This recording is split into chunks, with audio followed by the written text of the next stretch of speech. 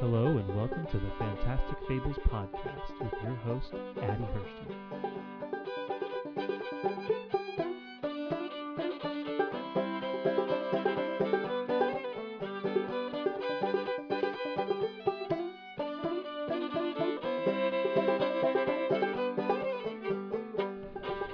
Hello and welcome. I am Addie Hirschten. I am a storyteller, and today I'm going to share the Odyssey by Homer with you in my own shortened, condensed version. But first, a quote from John Barth. Everyone is the hero of his own life story.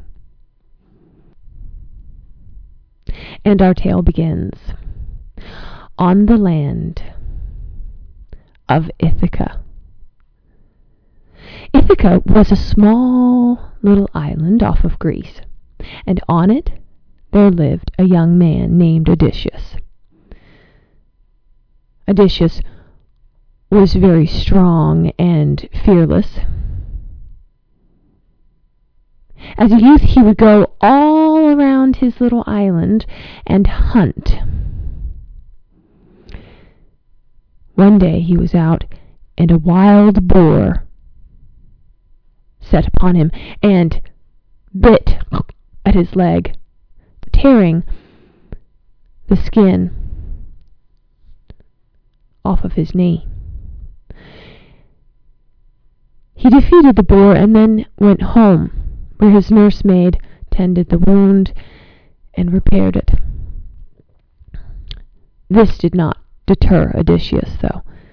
The very next day he went out hunting again. And over time he worked on his skills so that he became the best archer in all of Greece. He would line up axes with their tips in the ground, and then he would take his bow back, shoot the arrow straight at that line of axes, and boom, boom, boom, boom, boom, boom, boom, boom, knock them all over at once.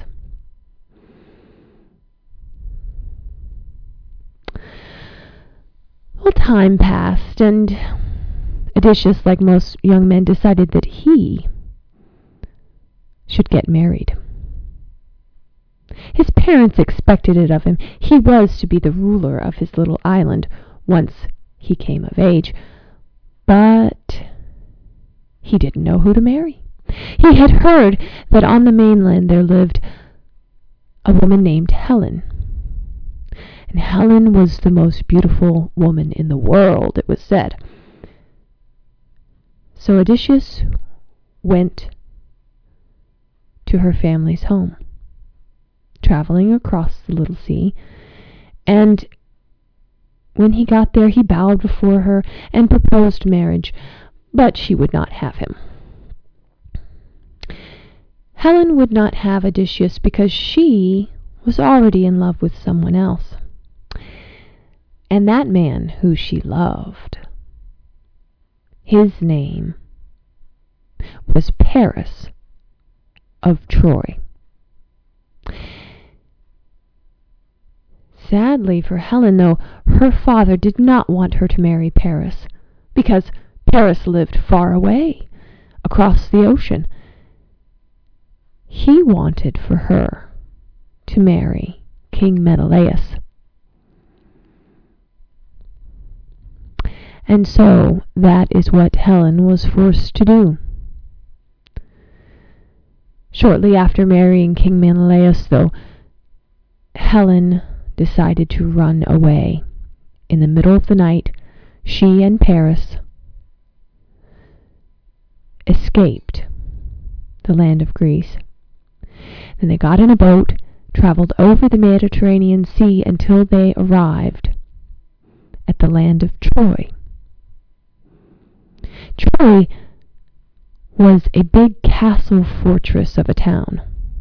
And once they were inside those walls, Helen and Paris felt safe.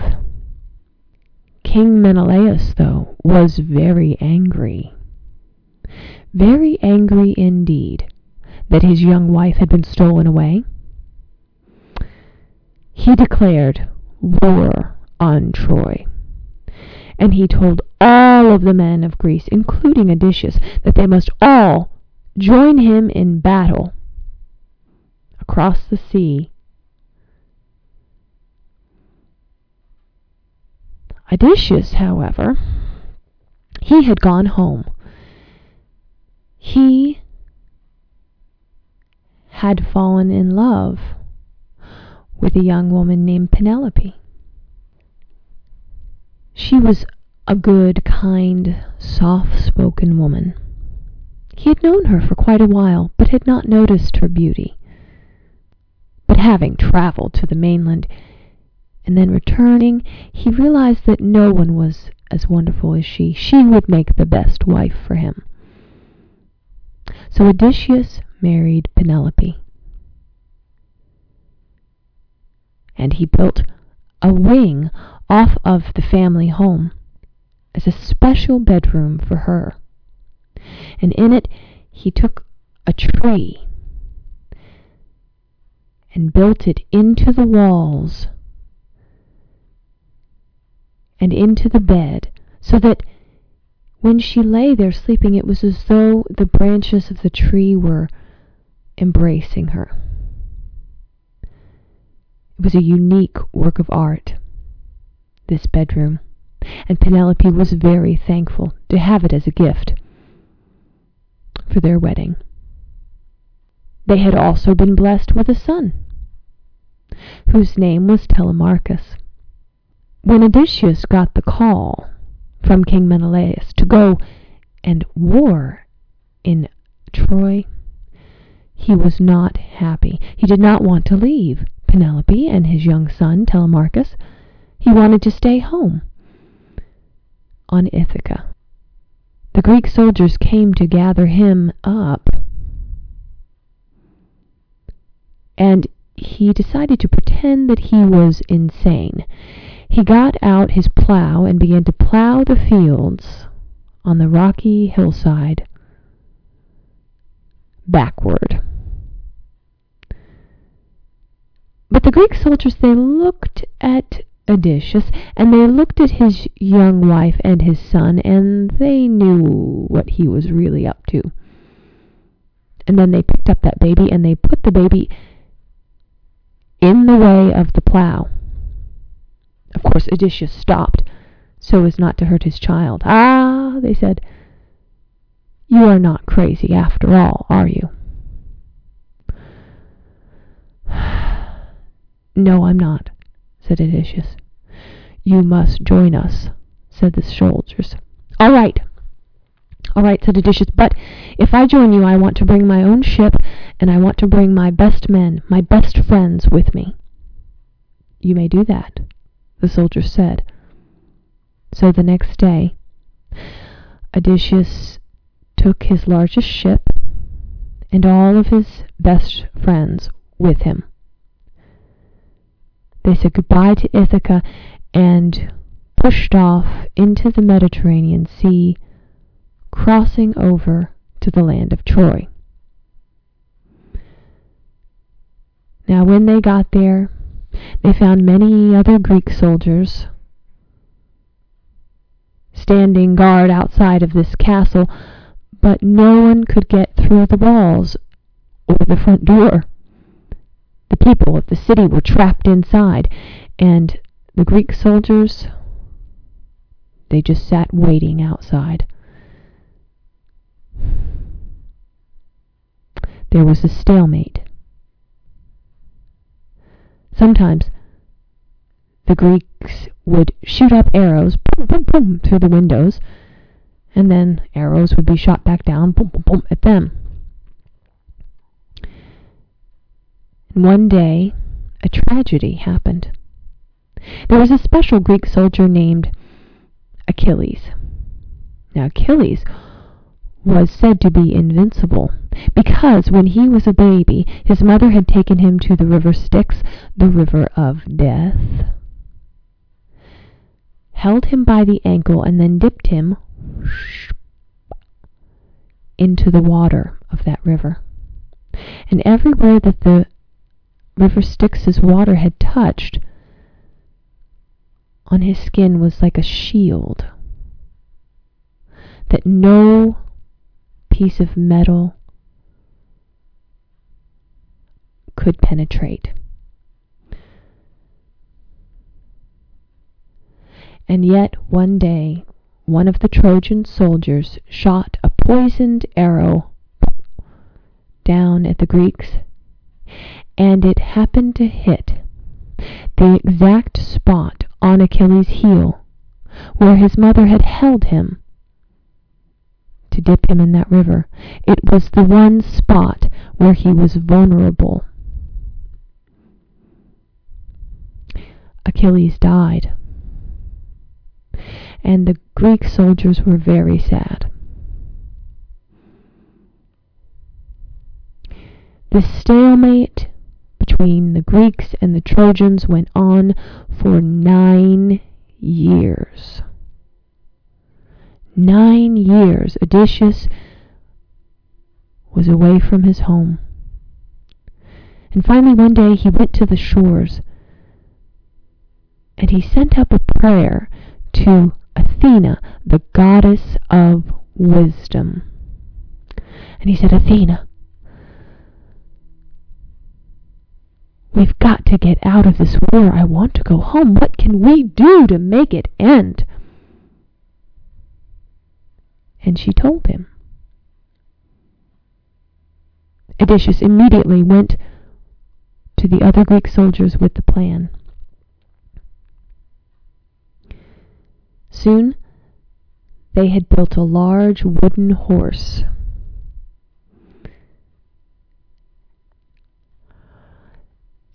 And they took their ships and hid them round in a bay close by. Then the Greek soldiers opened a trap door at the bottom of the horse, crawled inside and shut the door. In the morning, the Trojan people woke up, yawned and stretched, looked out their windows, and they did not see the Greeks. The Greeks were gone. Helen and Paris thought, they've given up. They've given up. We are free. We can exit the building. Oh, this is wonderful. And not only that, the Greeks had left this large wooden horse as a gift for them. Well, they immediately went out and then pushed that horse up the hill, into the gates of the castle. And then they had a glorious party. They drank, and they ate, and they sang, and they danced, and they were so happy that the war was over. And that night, all the people of Troy fell in their beds in a happy sleep. It was then that the Greek soldiers opened the door at the bottom of the wooden horse, crept out, and then defeated the people of Troy, who were unarmed and unprepared. Paris was killed. Helen was sent back on a boat across the sea to her husband, King Menelaus.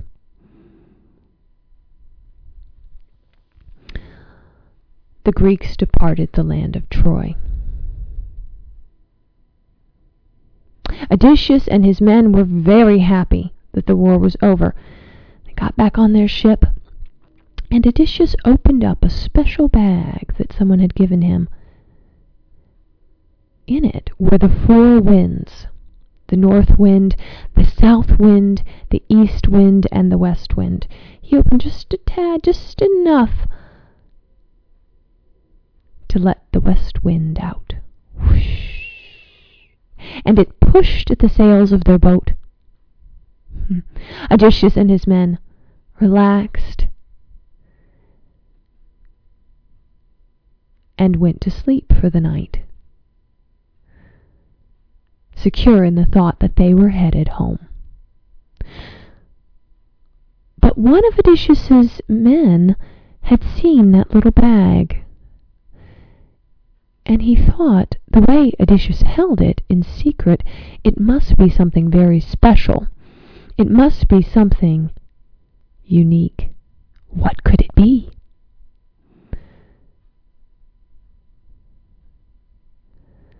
That friend of Odysseus then crept down to where he was sleeping, got the bag, and telling himself he would just peek in, just see what was there, and then close it again, the young man opened the bag, whoosh, and out blew all 4 winds that confused the sails of the boat. The boat turned this way and that way and this way and that way, topsy-turvy, until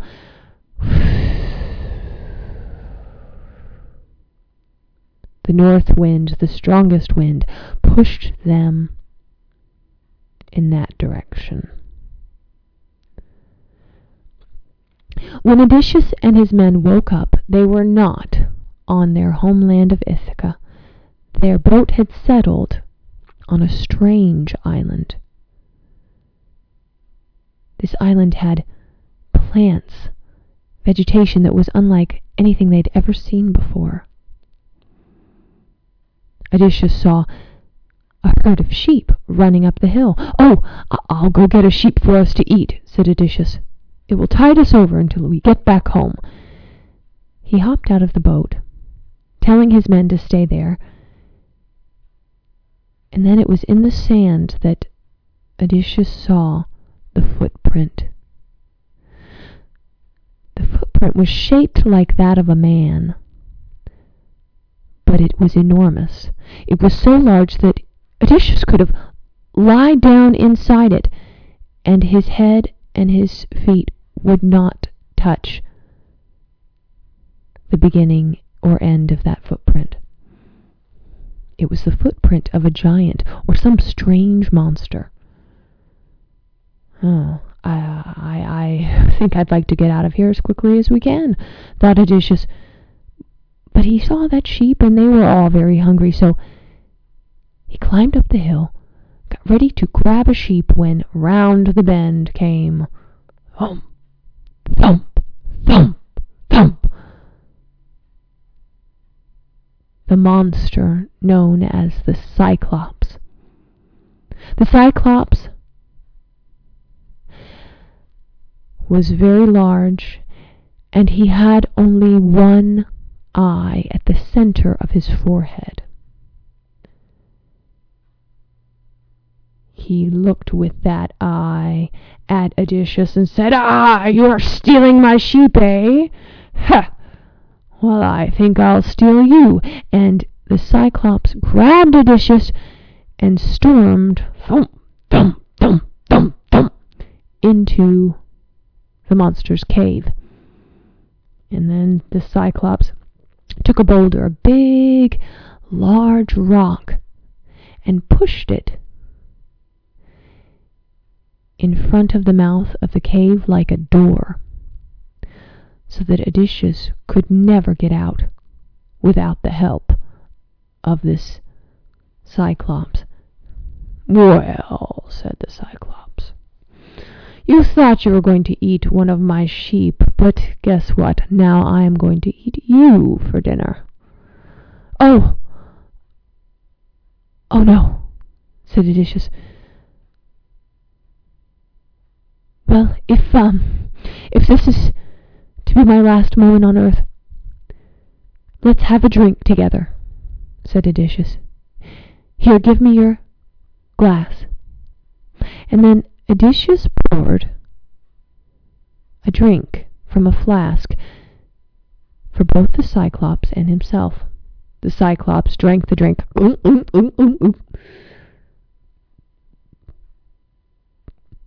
And Odysseus, he pursed up his lips and only pretended to drink. The Cyclops fell down to the floor asleep. Odysseus didn't waste any time. He jumped up, he ran to the fire, he got a big stick that was protruding out of it. The tip of it was red hot. And then he ran over to where the Cyclops was and stabbed the Cyclops in the eye. The Cyclops roared in pain, standing up, and he grabbed at the air, but now the Cyclops was blinded. Odysseus backed up, and he went to where in the corner there was several of the sheep, and he got down on the belly of one of the sheep and held on tight. The Cyclops moved his hand over the top of the sheep. "Ah, where are you? Where are you?" "Nowhere," said Odysseus. The Cyclops pawed more. "What is your name, you foul creature?" "My name is Nobody," said Odysseus. "Oh," the Cyclops, finally giving up hope of finding Odysseus by himself, pushed the rock out of the way of the door. And then the Cyclops called out to his fellow Cyclopses on the island for their help. He said, "Help me! Help me! Nobody has hurt me! Nobody has blinded me! I can't see! Help! Help!" But hearing this cry, the other Cyclopses thought, "Well, he's gone crazy now for sure." And they did not come to his aid. Meanwhile, Odysseus held on tight to the belly of that sheep, and the sheep ran out of the door of the mouth of the cave. Cyclops did not notice or know as Odysseus fell to the ground and ran down the hill, jumped on the ship, and they all pushed off as quickly as possible. And then Odysseus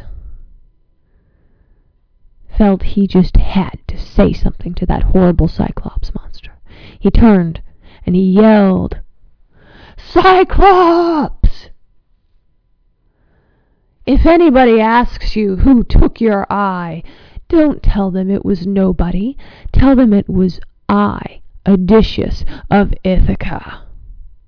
"Oh, Odysseus, you have tricked me," said the Cyclops. "But I will have my revenge, for my father is Poseidon, god of the sea, and he will see to it that you will never return home." Odysseus and his men became very uneasy as the ship pulled away from the land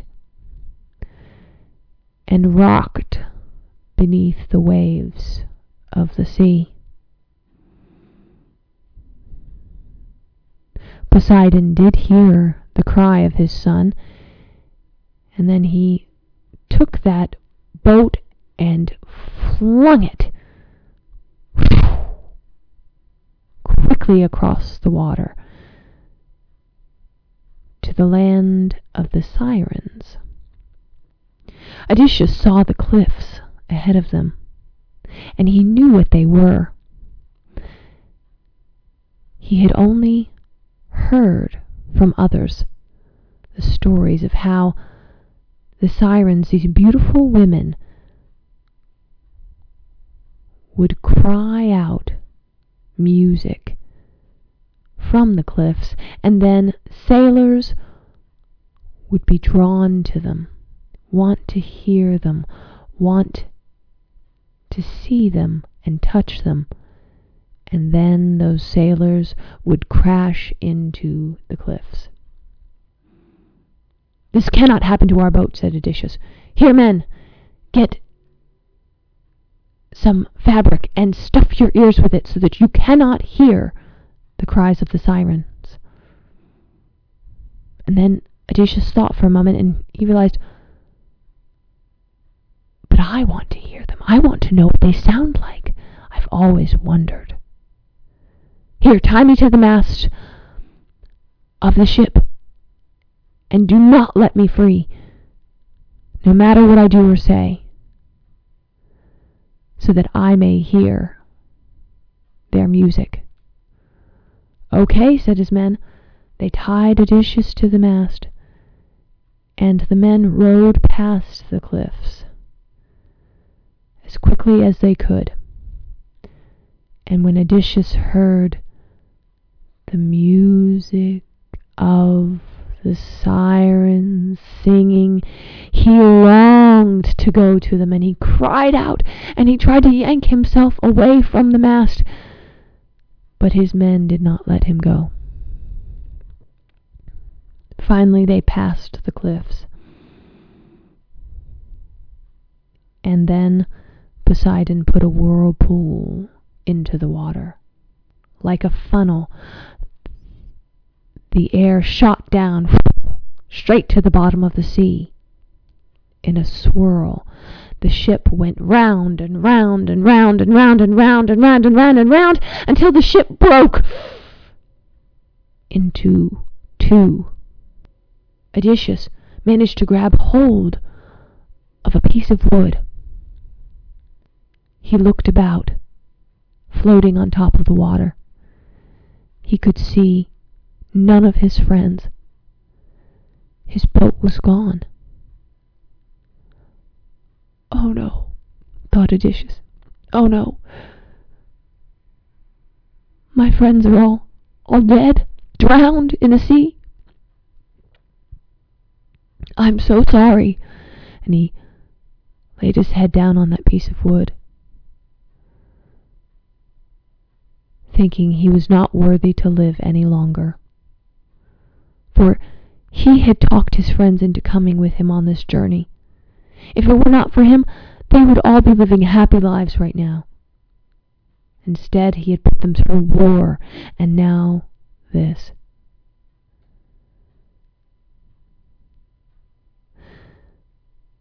Athena, the goddess of wisdom, heard Odysseus crying, and she scooped him up out of the ocean. She plopped him down on the shores of his own homeland, Ithaca.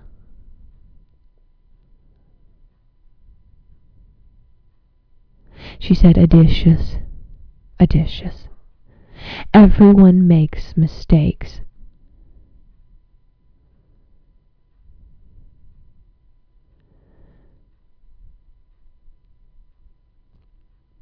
Now you are home." "Oh, I can't believe it," said Odysseus. I can't believe it. Here, I'm going to go up to Penelope right now. "Thank you, Athena, thank you." "No, wait," said Athena. "Wait. You mustn't just barge in there." "Why not?" "Well, Penelope has now gone almost 20 years without seeing you. And in that long length of time, she would practically have forgotten what you look like. Many men have been courting her and trying to get her to marry them. They've been eating your food and taking advantage of Penelope's poor situation. Your son, Telemachus, he is now a young man. He will not recognize you either." "Well, what should I do?" said Odysseus. "You must go disguised.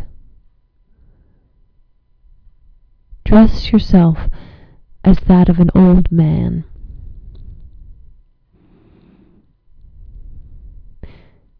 And then she whispered in his ear what he must do. Then Athena vanished into thin air. Odysseus walked up to the castle.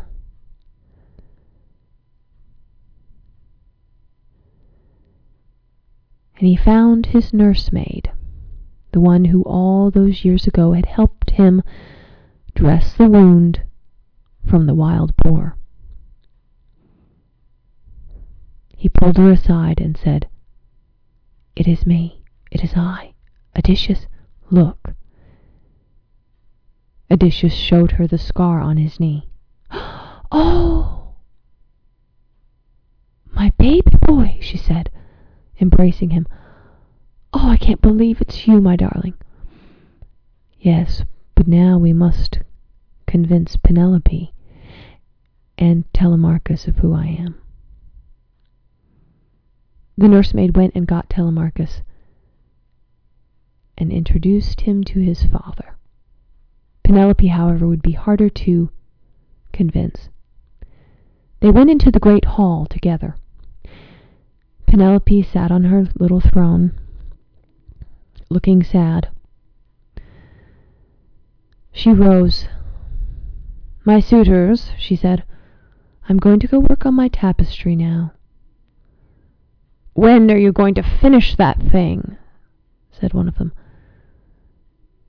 "We want for you to pick one of us to marry.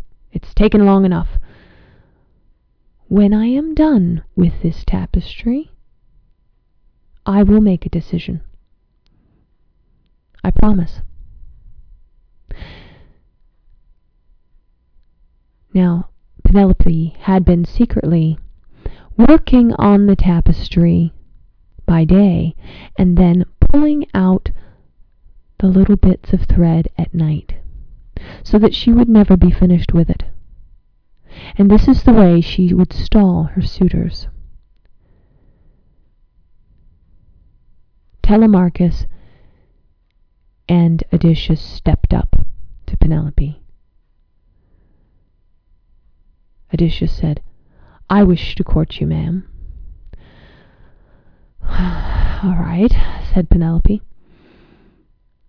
"But let's have no more of this tapestry business. Here, let's have a competition and see which one of us is the best archer." "The best archer?" said Penelope. "None of you could be as good as Odysseus, but all right. Perhaps enough is enough. Let's see what you can do." And then, one by one, each of the suitors drew their bow and arrow and shot at a mark. None of them hit the bull's eye, except Odysseus. And then Odysseus said, "Bring me 10 axes." Penelope sat up. The axes were brought. He lined them up, boom, boom, boom, boom, in a row, and then shot through them, just the way he had as a youth. Penelope's eyes widened. Could you be Odysseus?" "Yes, that I am," said Odysseus. And then he and Telemachus drove the other suitors out. Penelope went to Odysseus. "My darling, you must be so tired. Here, I will have your bedroom made up in the West Wing. Yes, we used to sleep in the East Wing, as you know, but I've had our bed moved to the other side of the building." "What?" said Odysseus. "You could not have moved our bed. It was built into the wall and into the ceiling and into the floor. The arms of that tree could not be moved from that spot without ruining it. Have you done that?" No, said Penelope. I wanted to test you a final time to make sure that you really are Odysseus. And she embraced him. I am so glad you are home, she said. And I am glad to be home, said Odysseus. Together, Odysseus and his family lived out the rest of their days in peace on that small little island of Ithaca, off the shores of Greece. And that is the story of the Odyssey. So, now that you've heard one of my favorite stories, one of my longest stories, I can share with you what it means to me. Everybody seems to focus on different parts of the Odyssey story because there's many different chapters, and I've of course edited it down to my favorites. But I love this Cyclops. He is, I don't know, he's a victim, and yet he's a perpetrator. And he's defeated from his own greediness, really. And then, of course, you have Odysseus, who he makes his mistakes, as we all make mistakes.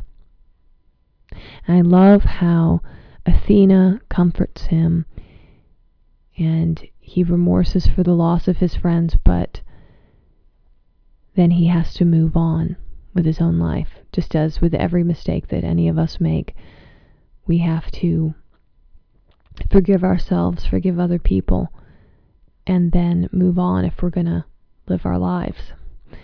And I love that. I love that. I think it's a good message. So, I hope you enjoyed my story.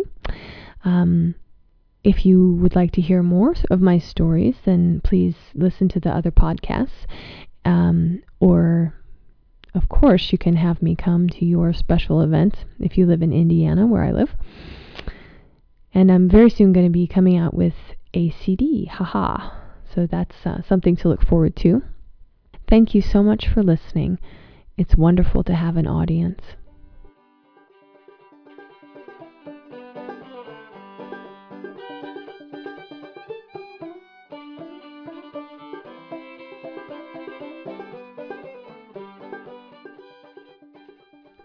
You have been listening to the Fantastic Fables podcast.